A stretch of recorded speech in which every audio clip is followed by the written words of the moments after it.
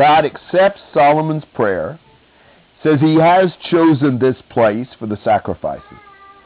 And he says, if I do bring judgment on the people, verse 13, and verse 14, 7:14 here is one of the key verses, maybe the key verse in 2 Chronicles. And we'll see this pattern frequently.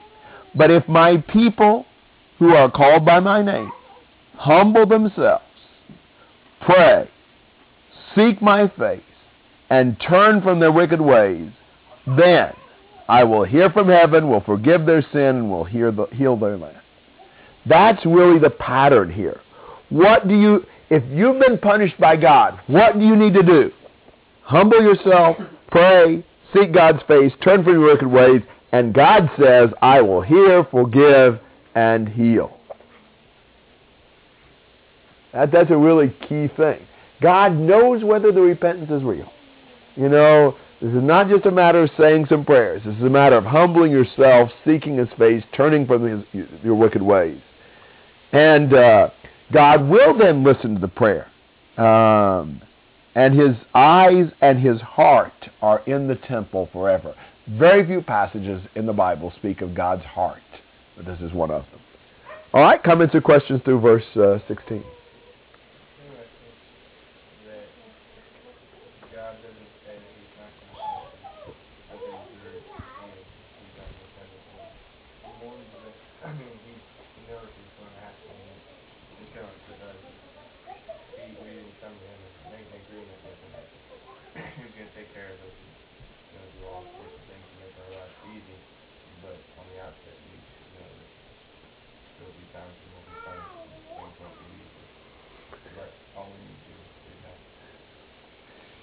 It is encouraging to know that even under God's punishment, there's a way back. There's hope. God is willing, God is eager to hear, forgive, and heal. If we will humble ourselves, pray, seek His face, and turn from our wicked ways. 7:14 is a good passage. It's a good passage to remember, to memorize, to meditate on. A key text in 2 Chronicles for sure.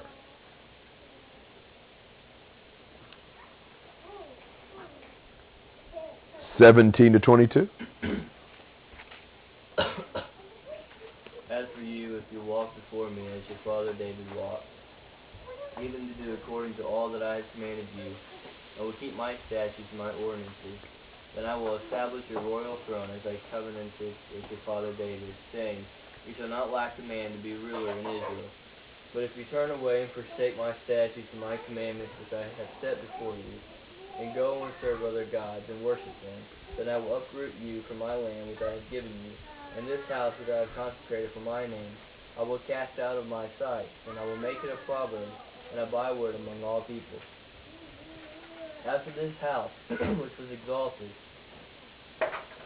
everyone who passes by it will be astonished and say, why has the Lord done thus to this land and to this house?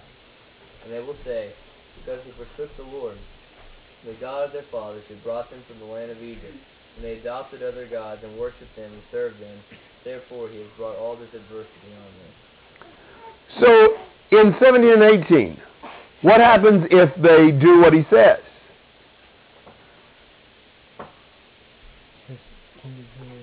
Yeah, Solomon obeys him, then his kingdom will endure. What happens if he turns away and forsakes God in 19 to 22?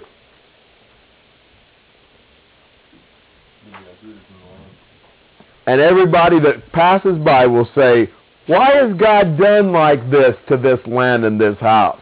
And they'll say, because they forsook God. They worshipped other gods and served them. That's why he's done it.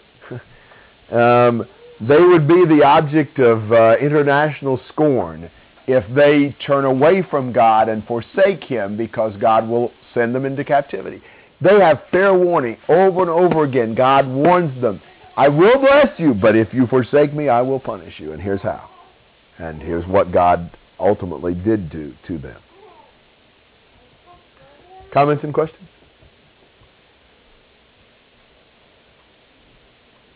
All right, we are making progress. I still doubt that we can get through all of 2 Chronicles tomorrow, but we're working on it. I'm going to talk for a minute, and we'll ultimately, here in a second, take a break for lunch, and then we'll come back after lunch and study for a while longer. But this is encouraging, and we've got basically 2 more chapters on Solomon, and then we work through the kings of the divided kingdom, which is a really interesting section to me. I want to take a moment to tell you about another person who would like to be here. I appreciate your indulging me this opportunity, but I want to tell you about a family that I think definitely needs our prayers right now.